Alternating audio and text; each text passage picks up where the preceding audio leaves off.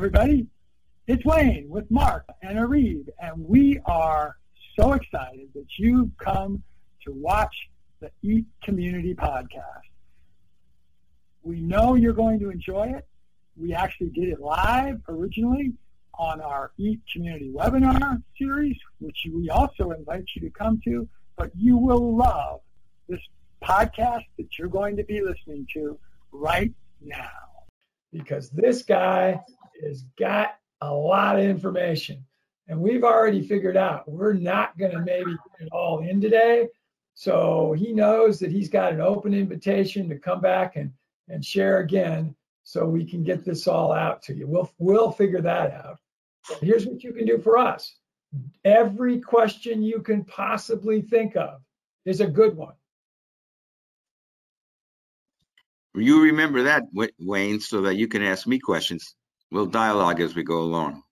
Conrad, I could ask you questions for the next, how long, Arib? Do you think I could ask Conrad questions for the next 10 hours? I think 10 years. Well, let's hope I have enough answers to. I'd really rather let the audience ask and then let you do your presentation. So anyway, okay. I'm going to go ahead and just be quiet here. I'm going to introduce Arib, who's in the back office, because Arib's been working with Conrad. And by the way, Conrad goes by Rad as his sort of screen name, and I'm probably going to use Rad more often than I use Conrad. I think he likes that. I think it's a cool screen name. And Mark is in the background. Mark, why don't you say hi? And then Arib, you say hi. Everybody get ready to type in questions, and then I'm going to turn it over to Rad. So go ahead, Arib, say hi. Hey, everyone. And Arib is in Pakistan, in Lahore, Pakistan, and Mark is in Dhaka, in Bangladesh. And I'm in Georgia.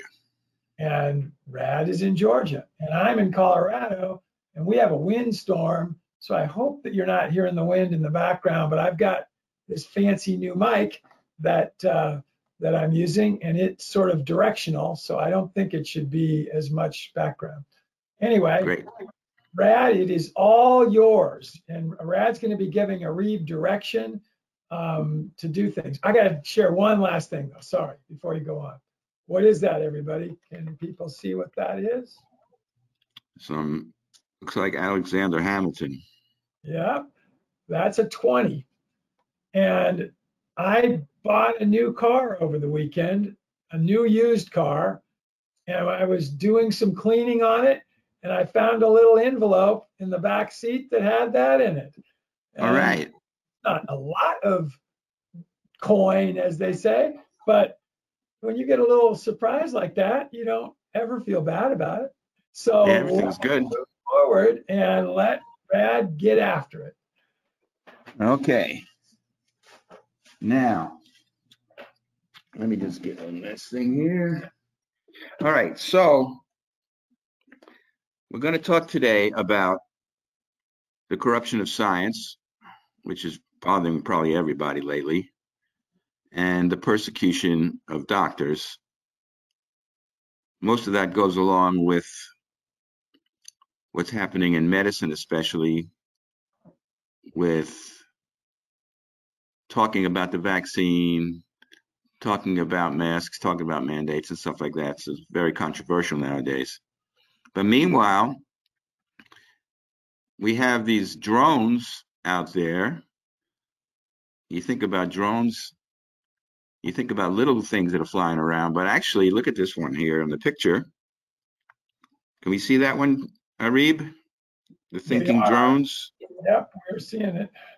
Okay, so what I'm seeing on the screen below me is what's showing each time. I see an arrow that's moving around. Is that you, Arib? That's me. That's right.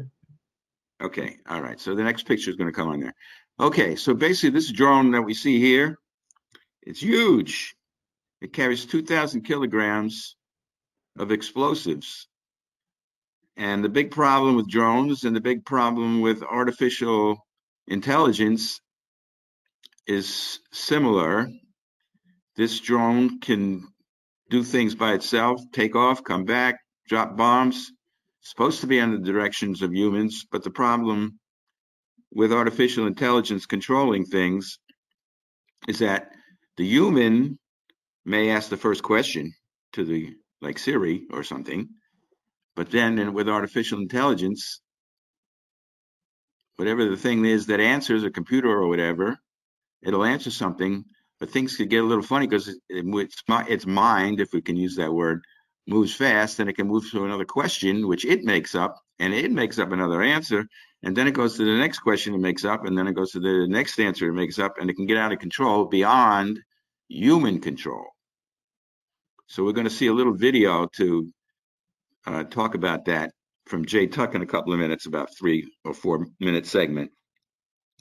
Yeah, so we have the face recognition going on, and then we have, might as well show, we know Elon Musk. We think he's so smart. He's such a genius. Why don't we put a picture up of Elon? You got that, Arib? By the way, everybody, I'm going to kind of blur my picture here just so it's not distracting, because I'm going to let you guys keep going. All right, so that's not him. That's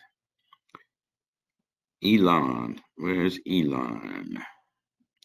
Okay. Elon, let's see the picture of Elon. There he is. That's his Twitter picture. So Elon is a mad genius. Very brilliant man, very rich. But he's a little crazy, like so many mad geniuses are. So one of the things in the vast plethora of things that he's adventured into is a thing called Neuralink. See if you can put that picture up. And Neuralink, believe it or not, he set it up so that this is what it looks like. Now hold on there.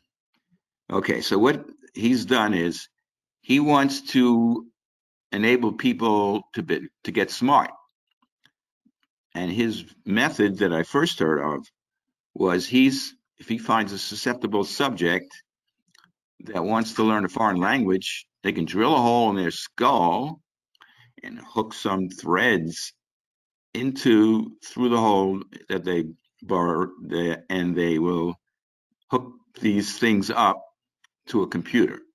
And theoretically, in 5 minutes, you may not have known any Russian or French, but you can speak it in 5 minutes from this wonderful invention if you want to get a whole bird into your head to get there.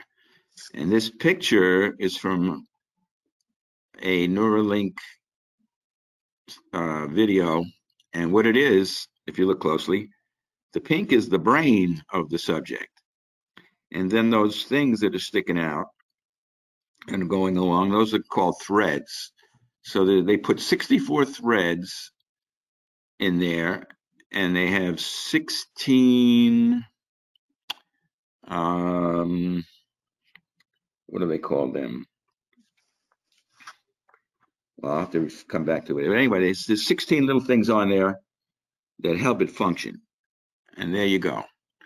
So I don't think too many people are going to do this. But this is another danger of science going crazy. And then, what else do we have for Elon there? Any other slides for him?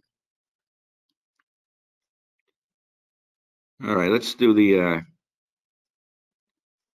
okay, so Elon is involved, that this is more about the treating intractable conditions such as paralysis and blindness is one of the things that he wants to treat with this implantation of these threads. Electrodes, that's what it is. 16 electrodes on each thread. Okay, next slide. Next slide. Next slide. Next slide. Should be one more of Elon. No? That's it? No, that's it. All right. Okay. Let's go back to this. I think this is, let's see, we got SpaceX there. Yeah, put the SpaceX picture up.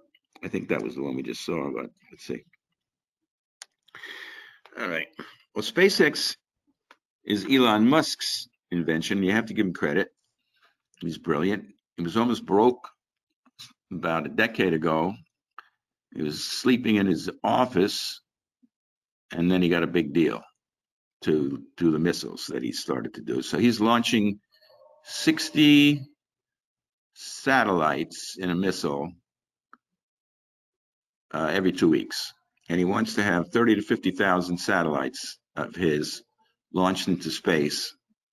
And then he needs 1 million ground antenna to receive the impulses from the satellite to help 5G work better. So we have to worry about 5G, which apparently was never tested for human damage or health before it was approved by Congress. But that's another thing, another crazy thing about our technology and the corruption of science. And then we have Bill Gates, and he has also gotten involved with another organization called Earth Now. And Bill Gates, let's go to the Earth Now. Nope, next one. All right, so this is the mission for Earth Now. So Earth Now, the main thing that they're trying to do with Earth Now, also missiles, sending satellites into space to view the Earth 24/7. So if you need to see something in Angola or Zimbabwe or Antarctica,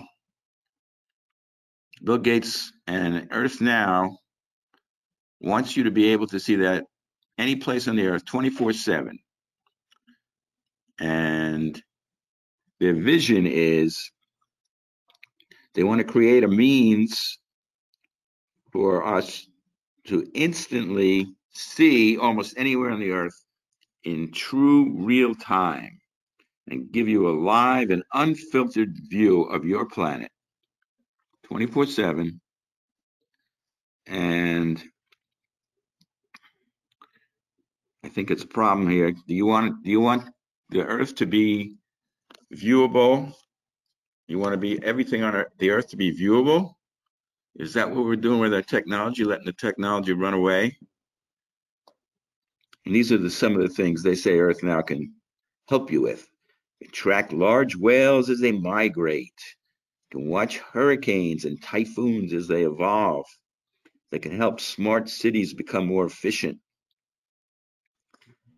So Bill Gates was the first investor. I think he gave $1 million. They needed $1 billion, they say, to get it rolling. So I think they're still having startup problems, but they're going at it. And then Bill Gates, you should know, is the biggest farmland owner in the United States. Did you know that? Here's the numbers. And show a slide there. The 242,000 acres of farmland. He's a #1 farmland owner, and 27,000 acres of other land across 19 states. Most of them are in Louisiana and Arkansas, where he owns 69,000 and 48,000 acres respectively. And then he has land in other places so he can grow his GMOs. Just what we need, more GMOs. So we'll talk a little bit about that when we talk about the FDA, and we'll talk about some other corruptions of science. Okay, so why don't we just show the slide of the remdesivir, just to show you another corruption of science, and then we'll go to some doctors, and we'll go to Jay Tuck. So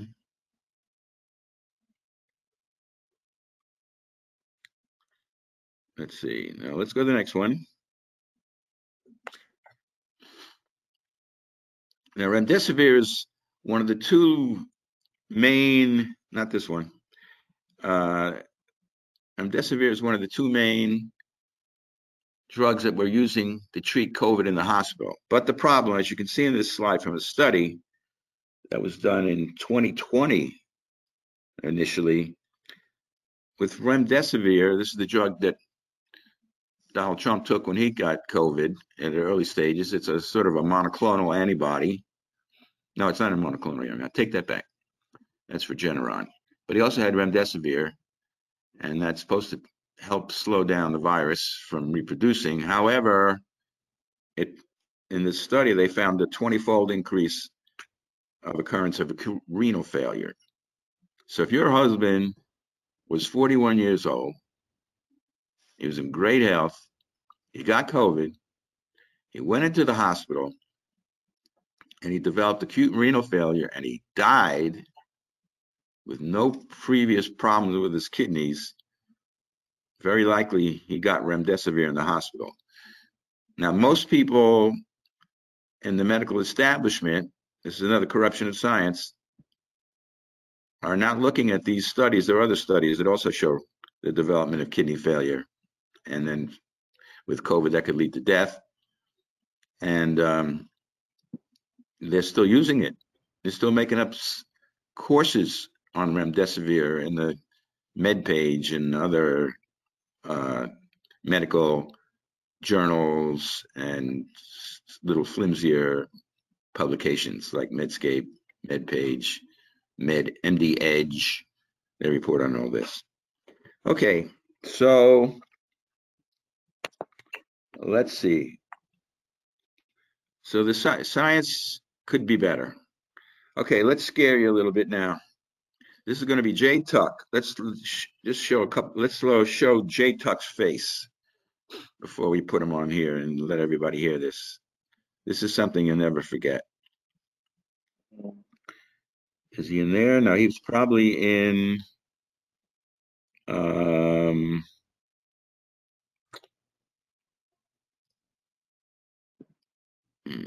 we'll put the slides on, the names of the folders, and we'll find them. Up.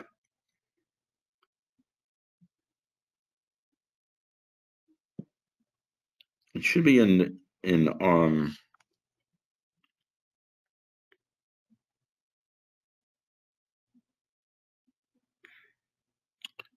oh well. All right, we're not going to find that right now. It's probably under artificial intelligence or something like that. Okay. All right. So we'll skip that. Okay, let's go. Oh, there he is. Okay.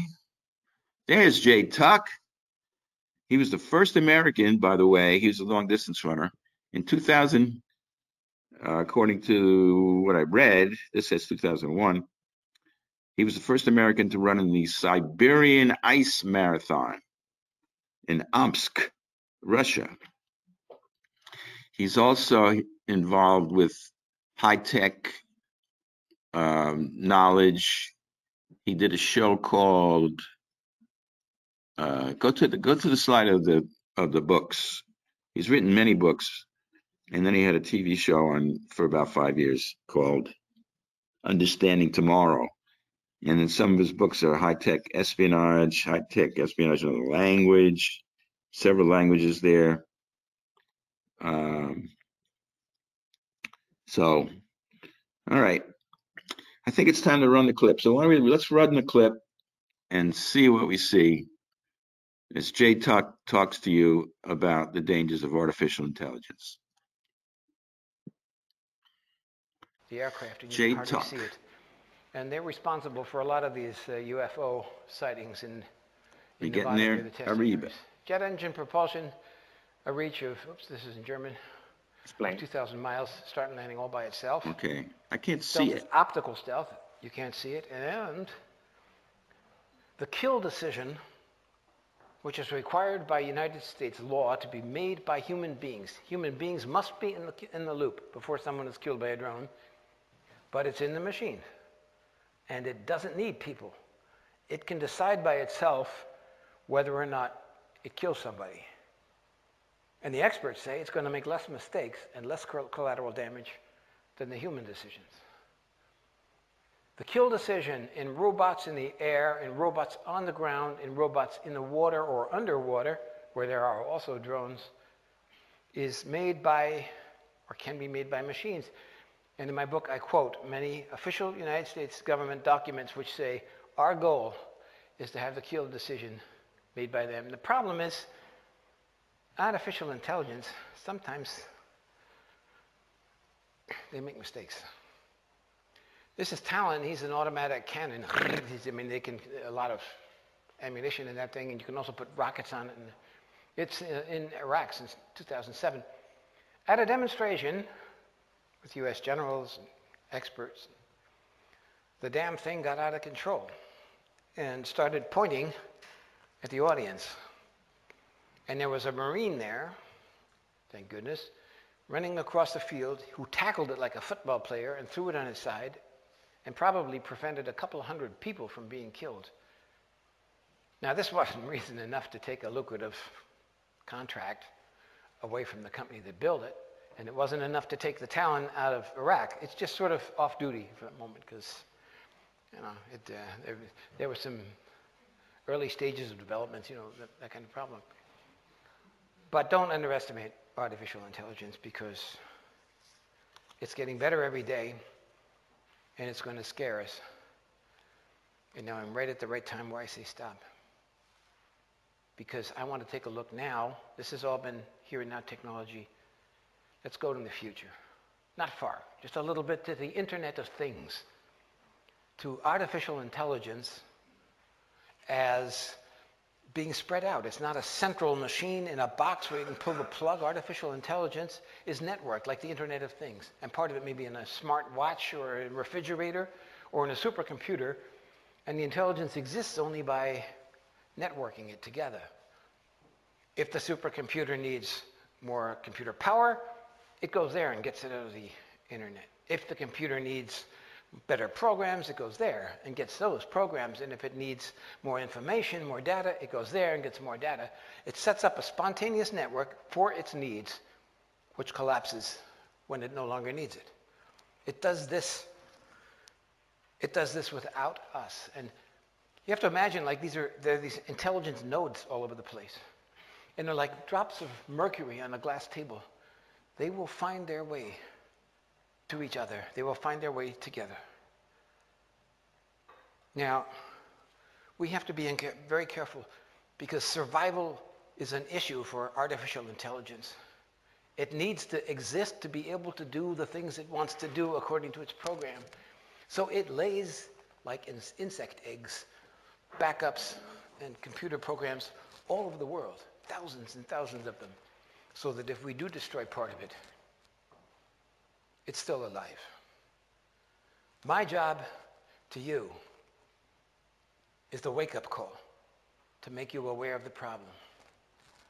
Your job is to figure out how we're going to stop this before it kills us.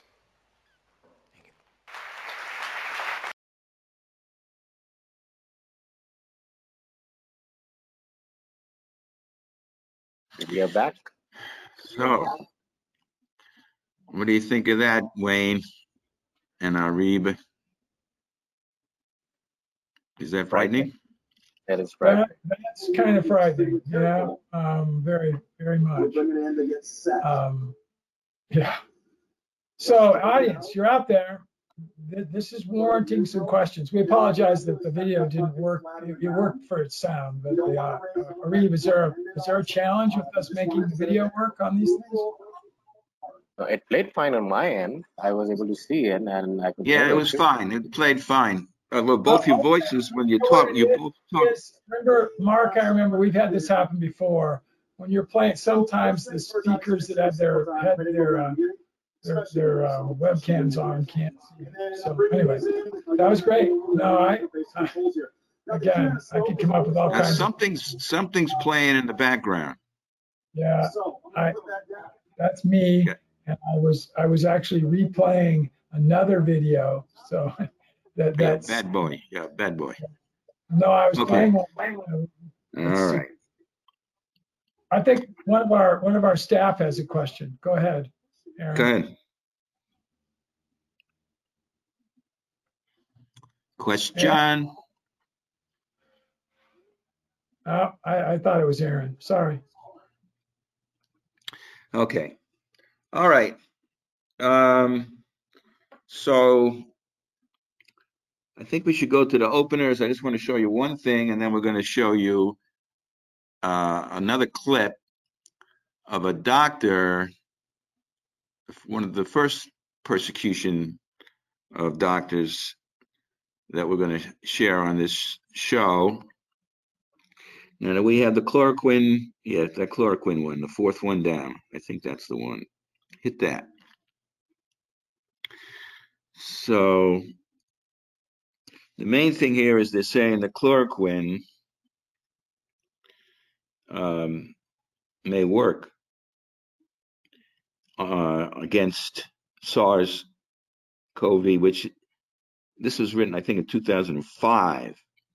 And so chloroquine is a cousin of hydrochloroquine, but a little more harsh.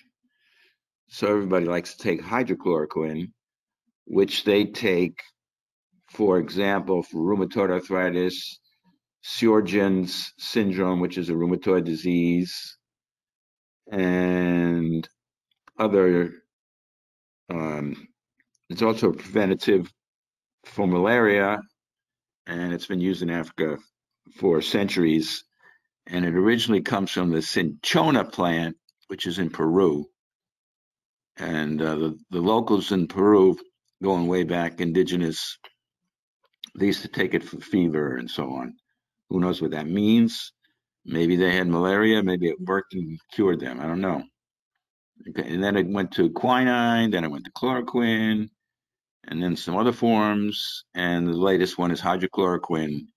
And that is used today, controversially, for people who maybe aren't clinical doctors for treating COVID, besides the rheumatoid diseases.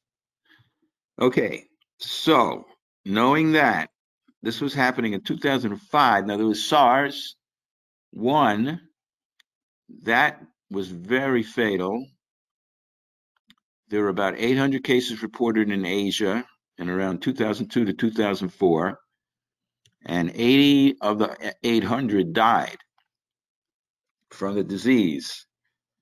So he's saying in this report, the author, that chloroquine may work, but this was after the pandemic or epidemic ended. Because sometimes when your germ is too strong, when you have an epidemic or a pandemic, it kills off too many hosts and then it disappears. So the more moderate, the better. And you can notice that today, when you reflect back on how COVID went, first you had a strong form of the COVID germ, the virus, and then you get the Delta form.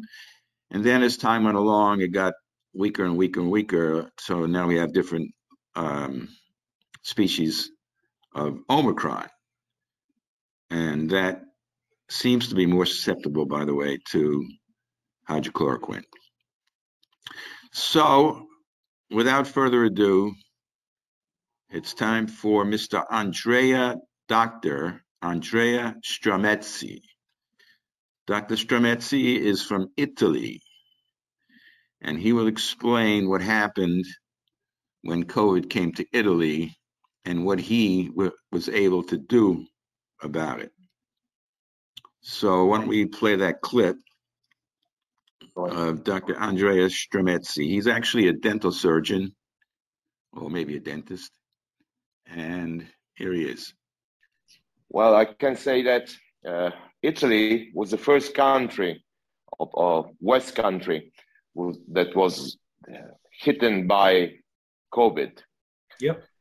So at the beginning, on the very first beginning of the pandemic, I had a friend, a colleague, who was a physician, that has his father who was dying with oxygen. And so he asked me what to do. I came to his house, I went to his house, and I tried with something very well-known drugs like anti-inflammatory, antibiotics, and hydroxychloroquine. Why? Because I read something about hydroxychloroquine written by Dr. Fauci about SARS. He said in 2015, if I don't remember, maybe it was 2012, but anyway, he wrote hydroxychloroquine works very well with SARS. And so I suppose the next pandemic will be the game changer. So I tried. And after 3 days, this guy was 96 years old with oxygen. And when I saw him, I thought he will not pass the night. It was vegetal. After 3 days, he was already eating and stopping oxygen. And after 5 days, we were in lockdown. We are talking about March, the beginning of March 2020. We were in lockdown in Italy from 7th of March. And he was with his jacket, his tie, walking in the living room and protesting to his son, because he was not allowed to go to the park for a walk. I said, why you don't let me go for a walk? Well, after that, I treated at least 6,000 patients, I suppose more. 1,000 of them going outpatients, of course, going to their home, visiting them, touching them. And after that, I also went to treat inpatients in a COVID hospital. I was for 3 months head of a COVID hospital. Wow. And we saved everybody. No one died. No one. We had 45 patients. They were around 80 years old, all with oxygen. And we saved them all.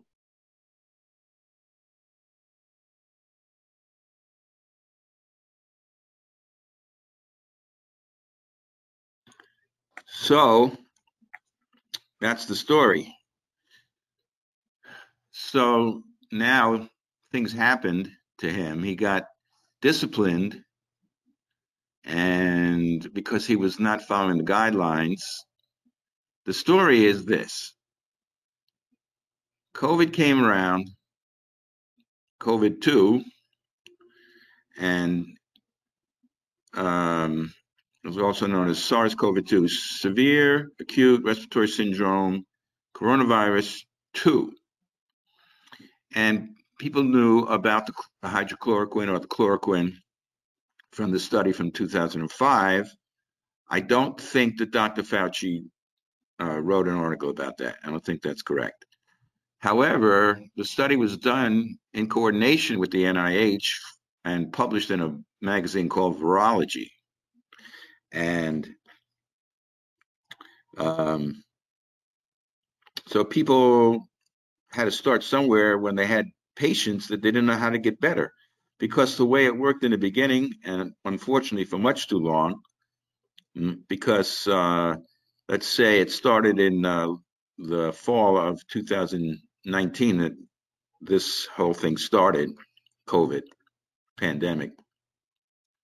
So people were trying to figure out what to give to their patients to make them better. So you can see that Dr. Stremetsky explained what he did. And then other things were experimented with. People talked to each other. And then they might develop some kind of treatment plan. But at first, it was hydrochloroquine. And then hydrochloroquine, Donald Trump got on the bandwagon with Dr. Vladimir Zdenko, who is a Hasidic doctor in Monroe, New York. And he combined the hydrochloroquine with azithromycin or Zithromax, and then some other drugs, steroids and some other things. And he was treating all the patients as outpatients because many of the patients that got admitted to the hospital ended up dying, maybe because of having to get the remdesivir. I don't really know if they didn't really do studies on that. And I don't think they're going to want to either. Maybe someday they will. But that's another corruption of science. So I think maybe what you should do here next, instead of playing the next video, the next clip, why don't we show the one with Dr. Binder talking, which would be the fourth clip now, the last clip that you have. Now, wait a minute, don't shut it yet. Okay, so Dr. Thomas Binder, cardiologist, he had his own clinical practice for 24 years in Switzerland. And he was curious about what was going on with this new disease that was coming. And so he was, we have the internet now, so he was communicating with colleagues, not colic, as Dr. Strometsky said. And he was listening to all sorts of evaluations and treatment plans and devising them, and everybody was scrambling to figure out what to do because you got your live patients, you got to take care of them. You're not a public health official who doesn't really take care of patients and makes up rules and regulations. So Dr. Binder he tried to inform the public, but the journalists that he talked to weren't interested in what he was thinking or writing about COVID in that way. So he started writing blogs. And he wrote a blog on Thursday before Easter in 2020. Remember, COVID started around 2019 in the fall in China, theoretically. And so this is what happened to him on Saturday night. He was going to go on a holiday with his wife, but Thomas Binder, Dr. Thomas Binder, cardiologist, explaining what happened to him. You got it, Ariba? Yes, I'm playing. Okay. Okay. Thomas Binder. I wanted to go on holiday with my wife for a week, starting Easter Sunday 2020. So in the evening of Saturday evening, I was still in my practice to do some final work. I guess you fellow doctors understand that there are things that cannot wait for a week or so. Sure. And then at 10 o'clock, I was brutally arrested in my practice by an anti-terrorist squad. At 10 p.m.? 10 p.m. on a Saturday night? 10 p.m. Easter Saturday night, 10 They p.m. came into your office. They came into, well, they called me, I had to go out, and they arrested me, and this was an anti-terrorist unit, so about 20 guys with the machine guns and all this, yeah, of course, handcuffs. They struck my head on the floor, and it was really brutally, although they saw that I was not wearing Kalashnikovs or something like this. And I must stress that it was not the government that came directly after me. A good acquaintance of mine read my emails, my blogs, and in these blogs, he saw threats. He projected threats against the public and against the government and so on and so forth. So he thought you were dangerous. He thought I'm dangerous. So he called another good acquaintance of mine, actually the prime minister of the Canton Aargau, of the province or the state in Switzerland where I live. And at the phone, they decided, yes, I am a threat to the society, to politicians. There was the allegation that I was armed and that I had a psychiatric history. All this was wrong. All this was invented, that you had a gun and that you were crazy. Yeah, my had gun. A history of being crazy. I have no psychiatric history. My gun was my weapon I got in 1980 when I joined the Swiss Army. And in Switzerland, when you leave the army, this was about 15 years ago, it's normal that you store it at home. You keep it at home. This is completely legal.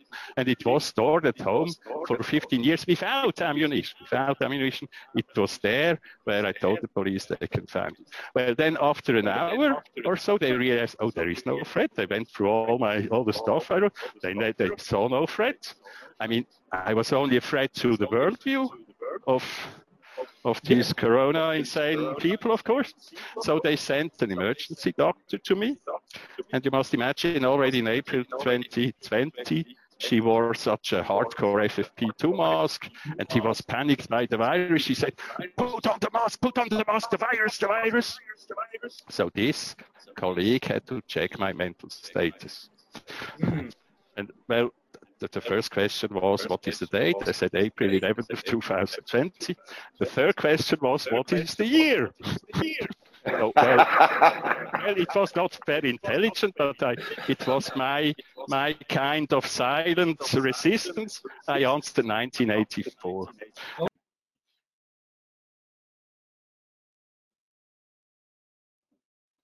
In 1984, they didn't like that. So she diagnosed him with mania, the doctor in the hazmat suit from the terrorist squad, and they decided that he had to stay in a padded cell all by himself for 36 hours, no contact with a lawyer. Finally, when they got the lawyer and they had a meeting, they decided he should go to a psych hospital because he's crazy, mania. So they said, you have to go to the hospital and we'll work with you there. And he didn't want to go to the hospital because he knows he wasn't crazy. This is just oppression, suppression, whatever you want to call it. And he somehow, and the lawyer got them to make another offer of putting him on a medication, a psychiatric medication, and then he wouldn't have to go into the psych hospital. So he said, okay, I'll do that. So they put him on the drug. It was called Abilify, but it's known to have liver toxicity sometimes in some people. So Dr. Binder's a smart man. So what he did is, he said, at 2 weeks, he said, can you please test my liver enzymes? And they did, and his liver enzymes were up. So they had to discontinue the Abilify. And then from there on, that was the beginning of the story of Dr. Binder and the suppression of intellectual curiosity and dialogue between doctors. And many doctors have been suppressed across the world. And now they have that law in California, AB 2098, where if you don't agree with the consensus treatment, then you can, if you say something about it, you can lose your license or be disciplined. So they're going on with a big battle over there, and many doctors have been disciplined, including Dr. Peter McCullough, who's a brilliant guy. He actually edits 3 magazines. He's a cardiologist too. And he edits a cardiology renal magazine also amongst those 3. And he's appeared everywhere, and he's encyclopedic in that he says something and then he gives you the study. And he tells you what's going on. And he's been saying all kinds of things, concerned about the sudden deaths and the question about the vaccine deaths. Now, that slide you just had, can you put that back on? So what happened to him was, this is the American Board of Internal Medicine.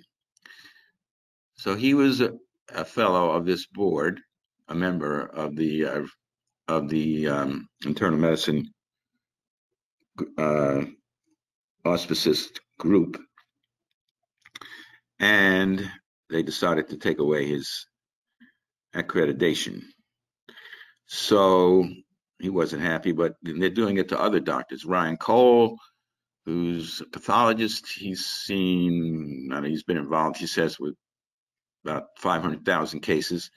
So he was making observations about the vaccine, how, for example, what happens with it is sometimes the temperatures, the way they make it in vats, are not quite the same throughout the whole vat. And so sometimes different parts of the vaccine concentrate in different places. And then sometimes what will result is you get a batch and you could get a severe reaction to it. Or if you're allergic, you could die from it, for example. Anyway, so for daring to say that, as an observation, amongst other things, they're trying to discipline him in Washington state. And then we can go back to Dr. Stremezzi to tell you one more little story about Italy 2020 and thereafter, and what happened to him. And I'll add a little bit after you run the video, Arib. You got it? Are we ready to roll, Arib? Yes. This is Dr. Andrea Stremezzi from Italy. But I want to tell you another story. I take 1 minute. I told you about him in Paris at the International COVID Summit. Dr. De Donno. He was really a hero. He was a pneumologist, head of a hospital in a country town in Italy. And as me, because I thought the same thing, because we had the Spanish flu 100 years ago after World War I. And he said, let's try with hyperimmune plasma, because we won with the Spanish flu. So he treated people that was already in intensive care unit, and he treated 66 patients, and he saved all of them. He asked to the ministry to have a protocol, to have the permission to make this experimental treatment. And they said, okay, you can do this. You have to say, follow these guidelines and whatever. But one day he had a pregnant woman. She was very, very severe COVID. She was dying, and she had a baby inside her. So he decided to go against the protocols, and he gave her hyperimmune plasma. He saved both. And after 3 days, military police sent by the government went to his hospital. I can tell you that even to my office came military police sent by the government. They didn't find anything bad, but they came. They sent police. Dr. De Donno, sorry, let me finish. Yeah. Dr. De Donno resigned from the hospital. He said, okay, I will treat people privately. After 2 weeks, they found him dead in his home. Yeah. With a rope around his neck. This is Italy, my friends.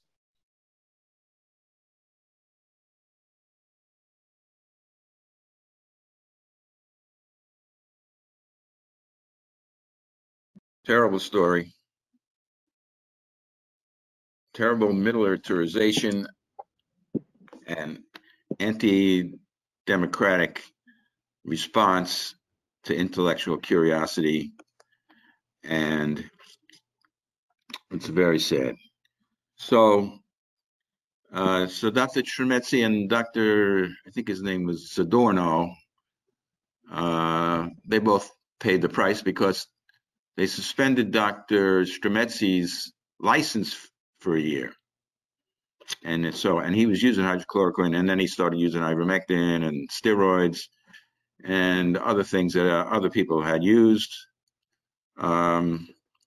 and he was saving people. Nobody died, and of 6,000 or more people. So, and this is still going on in the rest of the world, because when we look back now, perhaps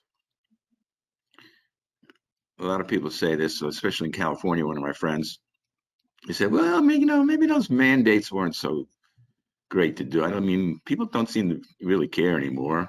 Masks and I was sent a collection of articles about masks by a friend, and there was a bunch of the studies were done in the operating room, and one of them or two of them, what they did was they were checking for wound infections.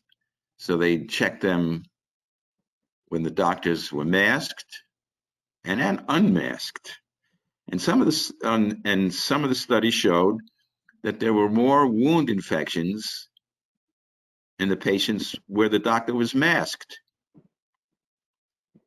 So that's a very bizarre thing.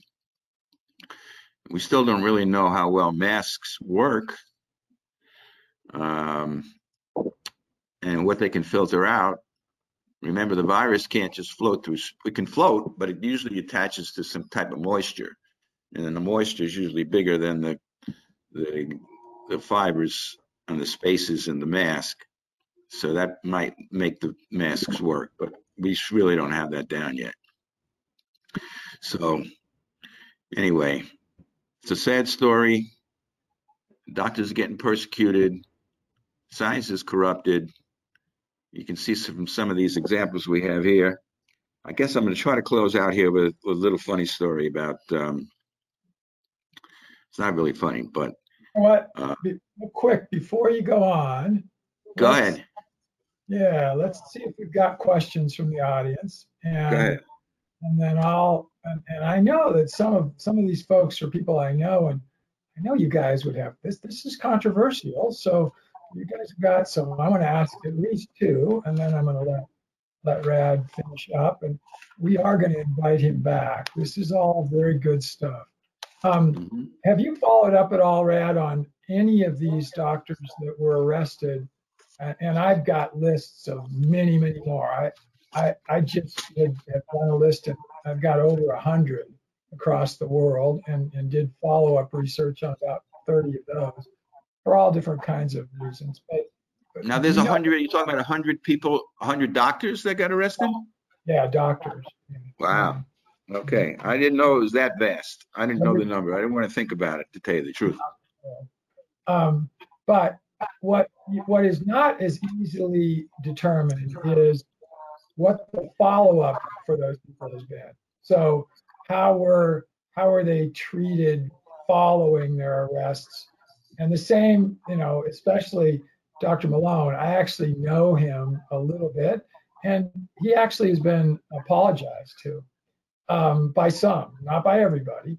And he's, he did get his statement and everything that he had lost. I mean, it was horrible when it went on, but it appears some of the right things have happened since. Do others have any comments or questions about that or thoughts? Or what are yours, Rad? All right. Well, I didn't follow up on those two, though that was taped. That interview and show is taped by the FLCCC, which is a very interesting organization. The image you have is the early treatment protocol from the FLCCC for COVID right there. And you can see what they say use ivermectin and hydrochloroquine, quercetin, and then some other things. You want to treat somebody as soon as they get sick. It's not test and treat. It should be treat and test. Give me my ivermectin immediately or hydrochloroquine. There's a lot of things there's a lot of studies that have been done. I could show you more, but I'll have to do it in another session. But Dr. Stremetsy said, after this happened and they allowed him to practice again, he's been very hesitant to use anything that's not in the guidelines. But the guidelines still don't allow for these kind of things. It's like it's not open. It's not intellectual. It's not. Everything is being squelched. There's a reason for it, and it's related to the insistence about not saying anything about the vaccine. And so when you don't say anything about the vaccine, you can't talk about it in a bad way or sometimes even a good way without getting disciplined or threatened. Then you get cowed, and he's been cowed. So that he said, I don't do anything outside of the guidelines anymore. I just treat with normal drugs. That's what he said. Yeah. And Dr. Binder, go ahead. Some of the audience knows this, and others probably don't, but I went through a very horrid health spurt or stint during 2022. Very close to death, hospitalized for 15 days between the first of the year and April, the end of April. And they never did figure out what I had. I did test positive for COVID 2 or 3 times. I tested negative more often than I tested positive. So they really didn't know. I am not vaccinated, and I was very clear to all of my physicians that I was not going to be. They told me, all of them, that I should be, every one of them, and they're very good doctors. And yet they said, you need to be vaccinated. And I didn't, because I still feel it's something you don't do research on for the appropriate period of time. I actually have done work previously with Pfizer on other things and know that it's a 10-year process to get a vaccine approved. And this was done in 6 months for many groups. But anyway, bottom line is I also question my pathologist, my rheumatologist, my hematologist, cardiologist, and my primary physician about the usage of things like ivermectin and hydroxychloroquine. And every one of them work in small practices said we would be barred from further practice if we tried to prescribe those, even if we did believe it. So that's a very sad story. Well, next time we can do this again, and we'll talk a little bit about that, about ivermectin, how it was used in Africa, how people there got less sick. They used prophylactic ivermectin in excuse me? Here's one that's common knowledge. They use hydroxychloroquine in Uganda every Sunday. It's called the Sunday pill because it's used for malaria, and it's a preventative for not getting it. You still probably couldn't avoid getting it, but for the worst of the symptomatic circumstances of malaria, and it's taken every Sunday.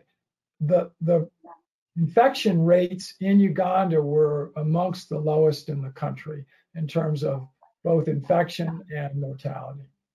That's just a fact. I mean, that's not something speculated. So, and I have a slide, an ivermectin slide about Africa that you would be interested in watching, but I think we're running out of time. Yeah, I think we are pretty close to time here. Yeah, so maybe next time we'll talk about that, and I'll show you that slide. Everybody, get some questions in. You guys, some of my staff is not muted. You guys could just ask live.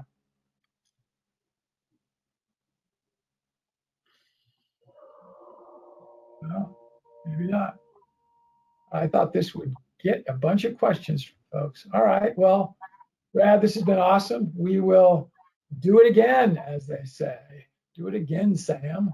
And this is, again, controversial topics are what science is all about, in my mind.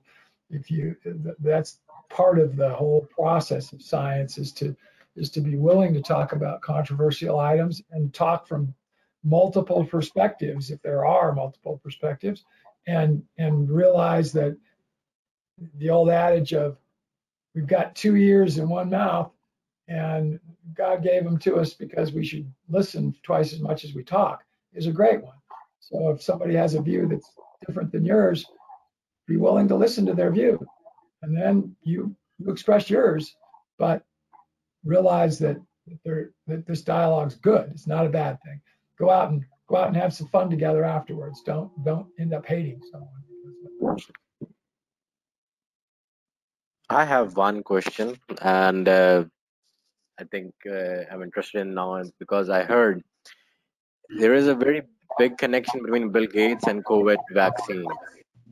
So do you have any comments on that? Like, is he the one involved in this vaccine funding or all of that? I'm sure he gave some money to the funding of the vaccine. He also invested in injectable ivermectin. Bet you didn't know that one. But I don't know how well that did. But you see, the thing is, he's always thinking about making money, apparently. He's great at it. And so he wants to patent everything, like all the GMOs he can, all the plants, food, crops, whatever, make GMO meat, so-called. And he said about a year ago at a meeting in Germany, and the big word was sadly, which you would not want to hear out of him, but that's him. They were talking about the vaccine and natural immunity. In other words, once you get COVID. And he said, sadly, natural immunity seems to have worked better than a vaccine. Sadly. So, whatever that means. That's Bill Gates. He thinks life is like a computer. It works like a computer. You know, you put stuff in, it comes out just the way you put it in. But even as we see, artificial intelligence doesn't work that well either once it goes awry. So we have a few more questions coming in now. Yeah, we have a few more questions coming in. So this one is from Telsa, and goes like, there was no research during COVID on fueling natural immunity and resilience. Are you open to collaborating on preventive and regenerative medicine, social impact research that informs payers' decisions with real-world evidence? Well, the truth is they did a lot of studies testing natural immunity versus vaccine immunity. And the one study I remember best, let me see if I can get this straight. I think there was the unvaccinated, there was the vaccinated, one dose, and the combinations were vaccinated, and I think didn't get COVID. And then there was the ones that got vaccinated with one dose and had COVID. And then there were people that had COVID and had natural immunity. But when they tested, whatever way they tested it, probably with PCRs, which again, that's a questionable technology. But that showed that the ones who had COVID and had a vaccination did the best. So that was one thing. Now, again, most people before this started, they said that natural immunity is way better than anything a vaccine can do. And my answer to that would probably be, it's probably true. But because vaccines have side effects, then we have the whole thing we didn't talk about yet, which is the injuries from vaccines, which some people want to minimize, don't even want to talk about. That's part of the narrative of the vaccine, not allowing that. And some people, I'm losing my train of thought here. Maybe I'm burning out. But well, why don't we hold that thought? We'll do a cliffhanger here. All right, we'll cliffhang it. we'll cliffhang that and come back to it. Thank you so much, audience. Thank you, Mark, and really thank you, Ariv. I know you did a lot of work to help get ready for this, and even the materials we didn't get to today, we'll use them the next time. And Rad, thank you. You've been awesome. Audience, thank you. And we'll be with everybody again 2 days from now with the chicken lady, Gwen from New Jersey, who's going to be talking about how you can do chicken farming from home, and there's not the scale that we've talked about in previous different sessions with Sarah Meyer and others, but instead home chicken farming. She is passionate about it, and hopefully we'll be doing multiple sessions potentially with Gwen after an interview that we do on Wednesday. So check that out. And Rad, thank you so much. And Mark, why don't you take us out? Thanks for having me. Hey, everybody. I bet you enjoyed that immensely. That was one of our most amazing presentations here at the EAT community. Please look forward to our next podcast in the very near future, and we look forward to seeing you again on the EAT Community Podcast.